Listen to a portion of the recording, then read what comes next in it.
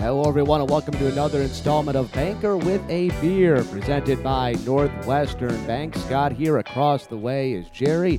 Jerry, how's it going? Great afternoon, Scott. It's going well. We're going to have another great guest today, and we've got a familiar beverage that I know is making a return visit to Banker with a Beer. Why don't you give us a little bit of the rundown of what to expect today? Well, the beverage today is a Wisconsin classic. It's Spotted Cow from the New Glarus Brewery. It's a lager. It's very tasty. It's the real issue for anyone who knows Spotted Cow. It's only available for sale in the state of Wisconsin.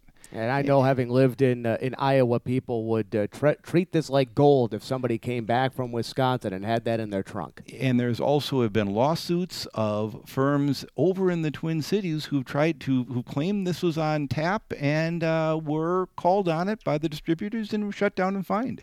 So it's definitely they hold on to that only in Wisconsin tagline. They've created a great marketing around that, and scarcity outside of a state can create an outstanding marketing blitz. So we've got a tasty beverage our way, and then why don't you introduce the guest as well? We have a great guest today, a real pillar of the Chippewa Valley and certainly of UW-Eau Claire. Kim Way is joining us today. She's with the UW-Eau Claire Foundation, and she's played just a pivotal role in the growth of the campus, and as we were talking a little bit beforehand here, the expansion of the campus from being its formal traditional footprint to actually integrating itself into the entire Eau Claire community. So we're going to have a great conversation about that today. Well, as Jerry pours the beverages, Kim, let's bring you on here. Obviously, there's a lot to get to, and we'll touch on a lot of positive developments that are going on, both ongoing and right down the pike for the foundation and the university as a whole. But why don't you remind everybody the background? You've been in this area now for a very long time, but at the same time, you still came here from other places. Well, actually, talking about Spotted Cow reminds me of my roots. I'm from Wyoming originally, and back when I was growing up, Coors beer. You could only get Coors in Colorado and Wyoming, and they were very proud of it, and so a lot of my Nebraska relatives would come home and visit Wyoming and bring the Coors back. So this is like an old home thing for me. I've been here in Eau Claire since 2001. My family moved here. We were up at Michigan Tech University. I've worked in higher ed my whole career. Came here to run the first campaign for the university, and then had the opportunity, as time went on, to run the foundation, be in charge of the foundation. And then, I don't know, about 10 years ago, really got seriously into some real estate out of necessity and opportunity for the university. Our UW-Eau Claire, as you know, is landlocked. Our campus is pretty much what you see is what you get. There isn't a whole lot of opportunity to expand the campus boundary as it is, with the river, the hill, the historic Third Ward neighborhood, and then Highway 12 up on Upper Campus. And so we really had to start looking creatively about how we can meet the university's needs and hopefully help be a good partner in the community. And things just kind of took off from there. Well, the beverages have been poured, and away we go. Yeah, it tastes like Spotted Cow. Tastes good. Always refreshing. Always like it.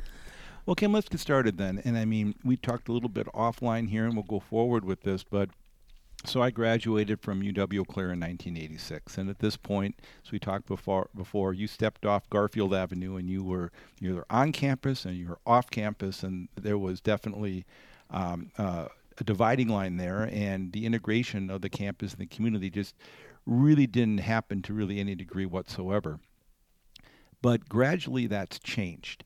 And I guess we can start, all these projects that have happened since roughly around 2000, about your time arriving to now, have been pretty extraordinary.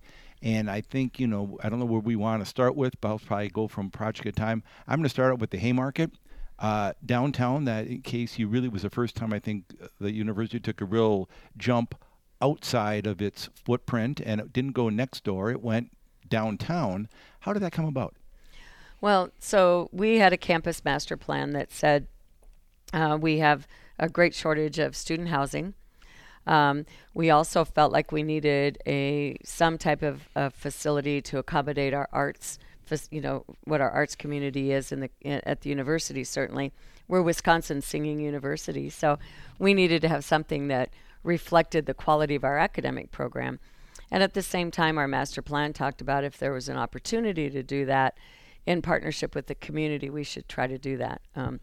Our philosophy has been is why do something that is just exclusively for the university if there's an opportunity that the community could benefit as well.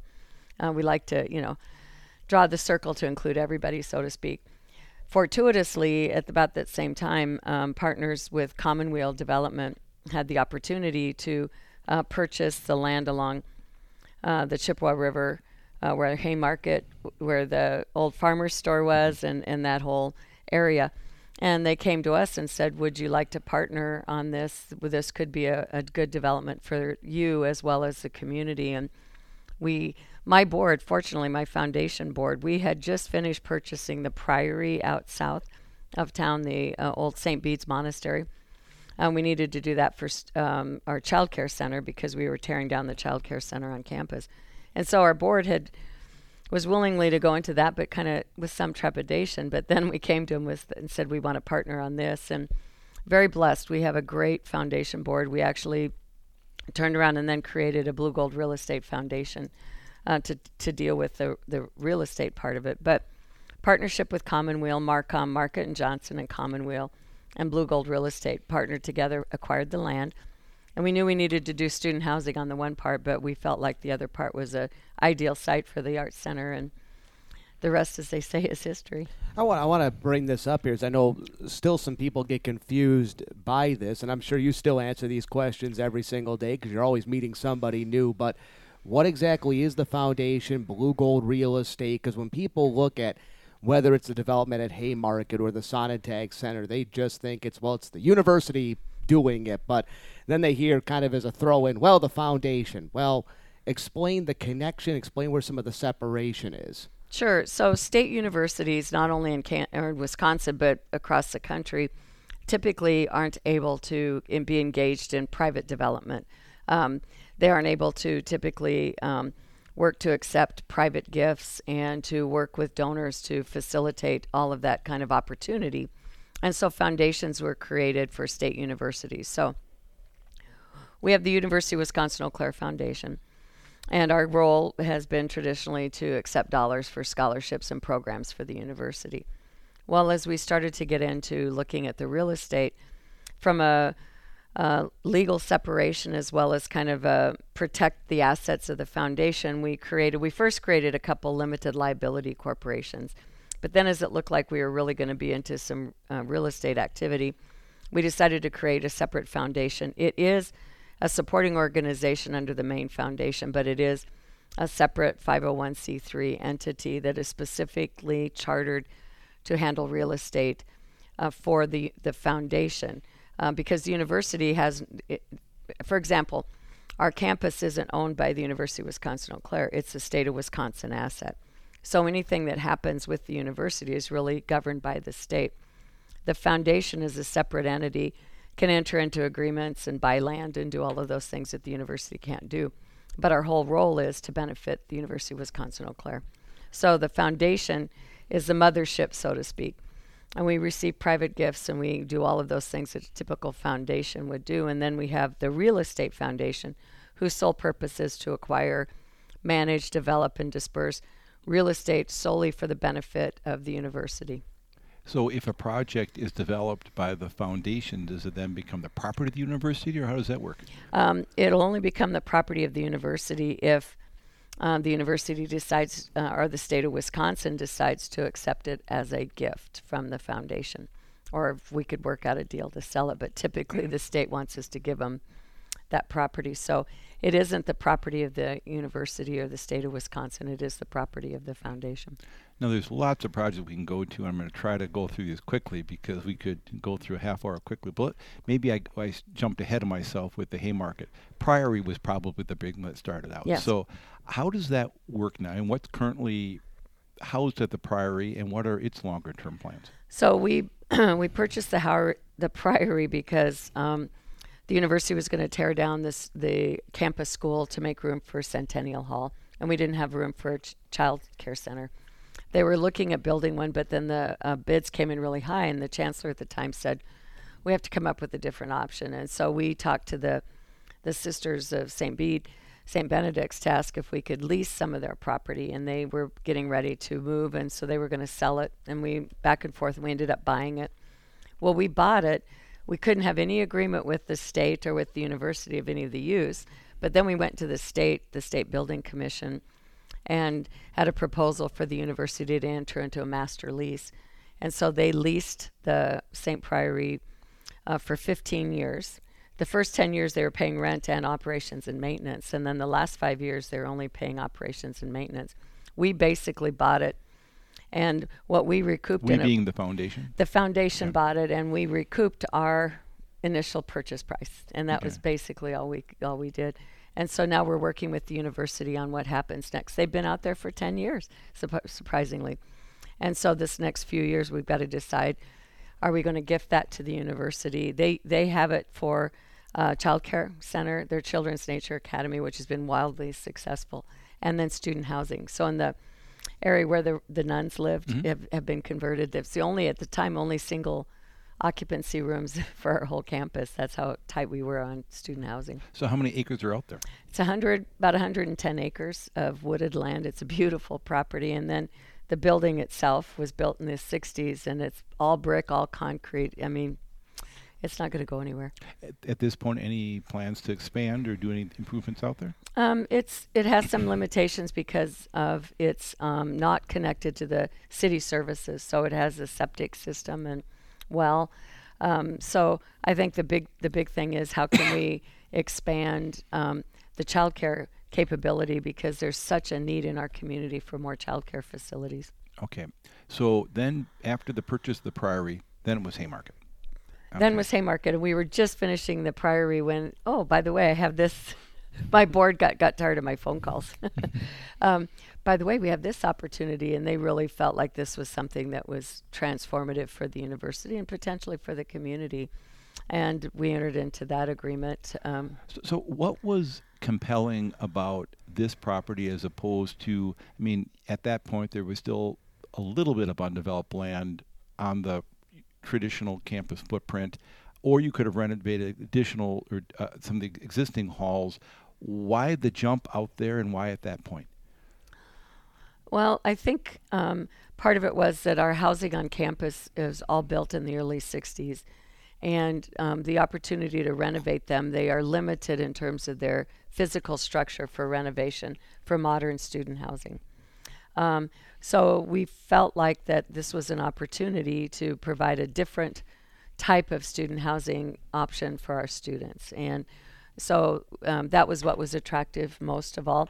The other part of it is that there had been housing developers in the community for quite some time looking to try to do large student housing developments. For the size of our campus population and the lack of density of student housing out in your community was really non-existent. And part of it was there's just no land.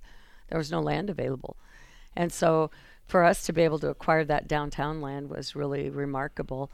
And we felt that that could be kind of and certainly the development on the North Barstow with RCU and all of those was significant to kind of give us an incentive to want to come and be a part of that. I know I've toured the facility when it was built, when it was just opened, and given my old dorm rooms on Catherine Thomas Hall, I mean, it's like, oh my heavens, it was like it was leap years ahead. Which whoever has, there is some very gifted group of students who have, like on the third or fourth floor or fifth floor there, have this balcony view of the confluence. Right. That's got to be the nicest university room in the entire state of Wisconsin. There actually isn't. There's only a couple apartments in there that have kind of a limited view. The rest of it, the views are stellar. I mean, if you get up on the fifth floor, you can see all of the city. Oh, yeah. Yeah, I mean, it's really a beautiful, beautiful facility. And now in the summertime, we do what we call Snowbird U, which alumni come back to town who are living elsewhere, but they want to spend a month back here, and they come back and they can rent an apartment at Haymarket for a month and live at Haymarket Plaza. Shoot, I think back to my sophomore year at the college I went to. I had a view of a brick wall my sophomore year. Lovely spot and a beautiful college and all that, but I had a brick wall. Now imagine changing that and having a view of the river or of the theater or of downtown. It sells itself, doesn't it? So with the Haymarket, at that point, was the Pablo even in the works, or where was that? Or was that just a dream, or was that done independent of the Pablo even being on the drawing board? No, I actually think that the Art Center was really kind of on our horizon first. We were really looking at, can we do the Art Center? But then as we started looking at the footprint and everything, we realized that we could also maybe do the student housing mixed use project. We did Haymarket first because it just didn't require all the complicated sources of funding that the Pablo ended up requiring. But as you know, it had its share of a little bit of controversy. Well, in Haymarket, before we move off, I'm assuming it's been 100% occupied pretty much from the day it opened. And again, and what people don't realize is we have to take the risk to do these things without any guarantees from the university or the state. We can't have anything in writing that says if you do this, we'll do that. And so we had to build it on the prayer and the belief that the university needed housing and that we could work with the university. And so once we built it, then we had to go to the state of Wisconsin. Interestingly enough, the universities can enter into leases for all other property except for residential property. And to get those leases, you have to go through the State Building Commission and Department of Administration.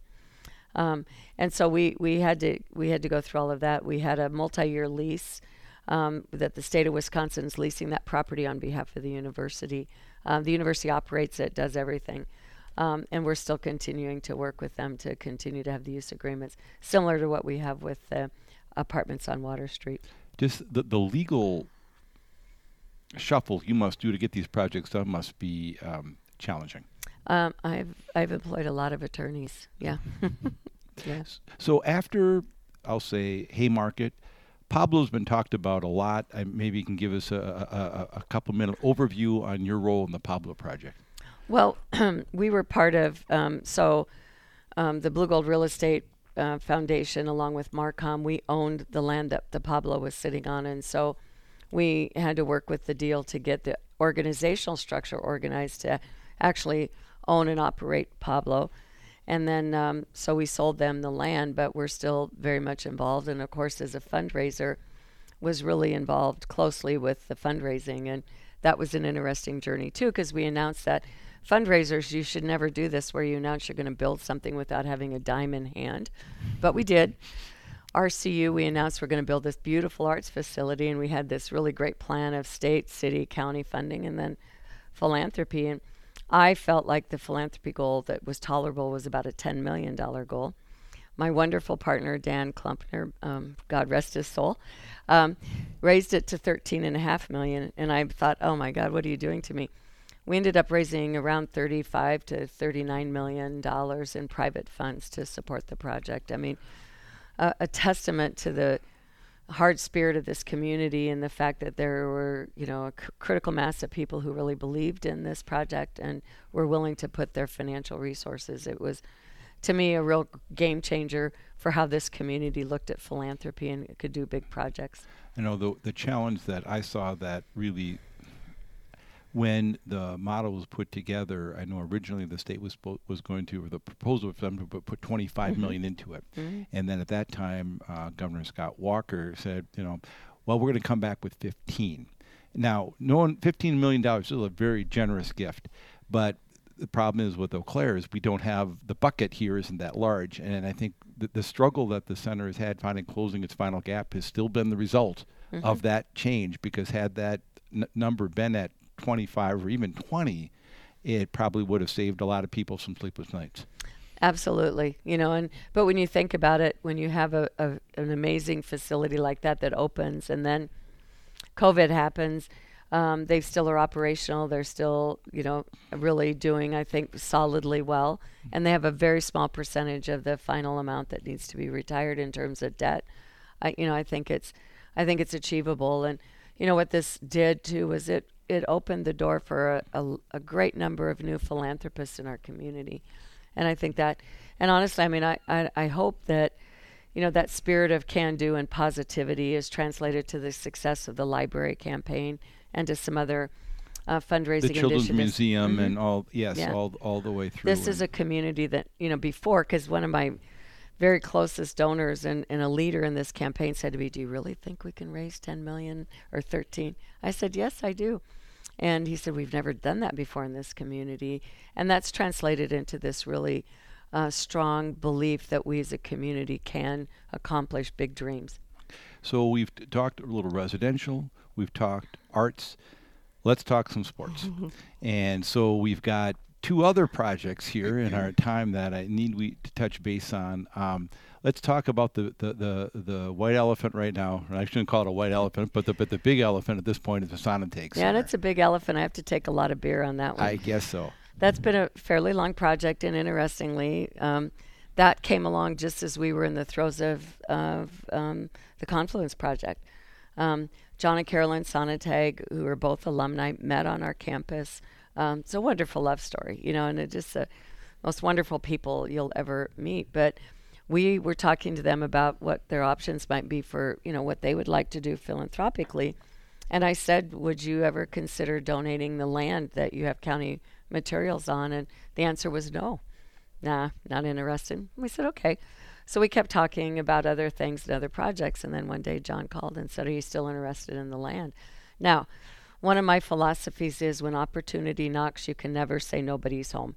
You have to be willing to say, "I don't know how this is going to work out, but I can't walk away from this." And literally, we were so deep into the Confluence Project, and that's, I think, why this project in some ways has taken a little bit longer than we would want it to, is our capacity to be focused on Sonotake as well as the Confluence Center we're a pretty small staff.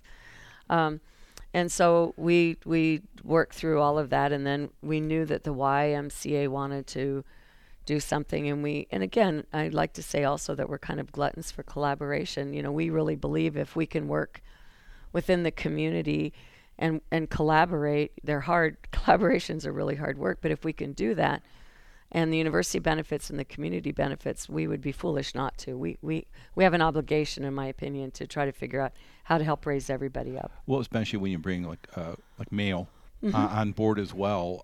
But I mean, it was a bold call. I mean, you could.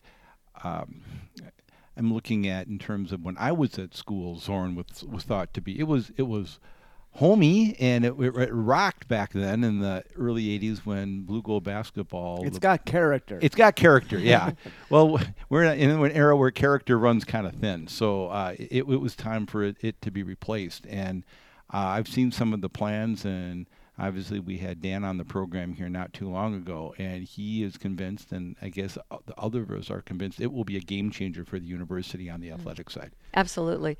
And the long evolution of this, and God bless John and Carolyn, because I think they finally said, "Look, the way we're going to get this done is we're just going to make the total philanthropy goal happen." And never had that happened in my career either. Well, and you're kind of, I won't say don't gloss over that, because I mean for a long time it was announced, things started to move, and then it just paused, just with the Pablo, and then with COVID.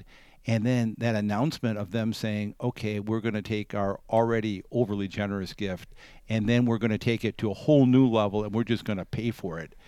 I can't imagine. I mean, I don't know if you do dancing in your office or what happened, but I mean, what was that phone call like? Well, we they said they would, and then we actually went down to Florida and had dinner with them, and I took the gift agreement, and when they signed it, I was like, I've got to take a very deep breath. I mean, I don't know. Those are kinds of the things that in your fundraising world, those are what dreams are made of type of thing. And they're just so gracious and very generous. And they really want to see this happen. And, they don't live here. And they have such an affection for their alma mater, and they just want to see this happen. And, it's been a journey that they've been amazingly patient, and we're going to get this done. We passed the point of no return, and we're going to do the groundbreaking on April 25th, and watch for a lot of activity happening down on that site. Those big hills are going to be going away. Well, and I think, again, the exciting thing on this, and obviously I'm very familiar with building sports facilities and all of that, at any point in time in the last decade, or even initially, they could have done this thing on the quote-unquote cheap. All right, $5 million, $10 million get you a nice little facility. This thing is going to be a palace when it's finished, and that includes obviously the workout facilities and the field house. You get one shot at something like this, and again, I've seen photos of what it's going to look like inside. This thing is going to be people are going to walk in there and their jaws are going to hit the floor, even if it's only built to 95% of what the photos make it look like it's going to be. A lot of toys in there our area hasn't seen before, and again, a great deal of credit goes to them and all the other people who have chipped in along the way. Well, in our closing moments here, I still want to give you a chance to talk about another project that's coming through in Simpson Field. Yeah. There's the chance for those of you who aren't aware, looking at potentially moving the football field. There's a practice field there right now behind an upper campus. Just forgetting McPhee. McPhee, and kind of creating an on-field or on-campus field environment for the university, and doing that in phases. And phase one was redoing the field and putting lighting in. And tell us about that project. Sure. Well, and one of the things that make it really important now is when we're moving our basketball program off campus, Zorn Arena will go away. It'll get torn down. We really don't have a large athletic facility on campus anymore. I mean, we have McPhee Olson where wrestling and volleyball playing. Those are important. But, we play all of our major sports off campus. And unlike most universities, we just don't have that. And so we felt, especially with the addition of our men's soccer, the lacrosse program, and then our football, and, of course, our world-famous Blue Gold Marching Band, that we needed to have a facility on campus right next to our residence halls. And so thanks again to great generosity of our alumni, because it's 100% privately funded, we've been able to put turf on the field. We're actually I just talking about the second phase today. We'll be putting visitor bleachers on the one side of the field, and all of the the technology and stuff to have home track meets. Our indoor track team just won the national championship. We haven't been able to have a home track meet in over 20 years. More than that, because I was on the track team and we never had a home track meet. More than that, so there you go. So we actually have 2 home track meets scheduled for the fall because of the improvements to Simpson Field. So the natural progression is, and certainly we need to do the fundraising for it, but our goal is to build the stadium that we would be able to locate our football games on campus, that would allow our students to be much more connected to that activity and really have a signature place on our campus that hopefully, again, I mean, Dan Schumacher, our athletic director, is very ambitious. He's already bidding for basketball tournaments, volleyball, wrestling, football tournaments. They have a long-range plan that once we get these facilities done, you'll be seeing a lot of state and hopefully national type of activities coming to our community. Now, Sonnentag opening? It's got to open in time for graduation in 2024. So that's happening. Simpson Field, home. I know I don't hold you to this. I know fundraising is always a challenge, but what's your dream of a realistic date? I was hoping 2024 the fall. It's probably going to kick out to 2025 fall for football. Just one of the challenges is it's a very challenging construction environment right now with pricing and everything, and so a lot of it will depend on what we can do in the next 6 months. Well, I think one of the key things on all of this is, again, it's as we've discussed here, it's about raising funds and all of that, and I have a great deal of respect for this. Having been in the sales game, it used to go around and sell $500,000 a year for a hockey team in Iowa, and I know that every single dollar you get, you celebrate with a Frosty at Wendy's. What kind of challenges are there? Because it seems right now you guys are on as we'd say in gambling, a heater, which is a good thing. There's a momentum going. What sort of challenges maybe still exist out there to keep the momentum going? Well, certainly having John and Carolyn handle the philanthropy for Sonnentag allows us to not have an issue of donor fatigue, so to speak, because, frankly, I had a couple of proposals in front of people for Sonnentag, and that's an interesting call when you have to call them and say, I don't need your money for this, but I need your money for something else.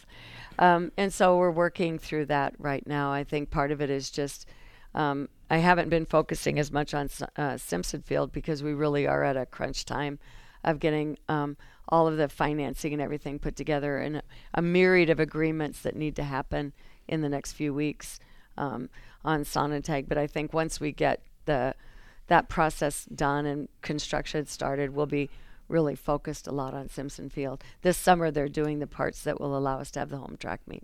Well, Jerry, I know when the chancellor was here, I committed enough to get a chair named after me at Sonatag. You guys are about there's a cushion, I think that was the cushion on the chair. You're all set to commit all the bank's dollars towards the full naming rights of Simpson, right? Well, we'll talk about that. Yeah. I just have a proposal in my pocket for him that I'll tend to leave.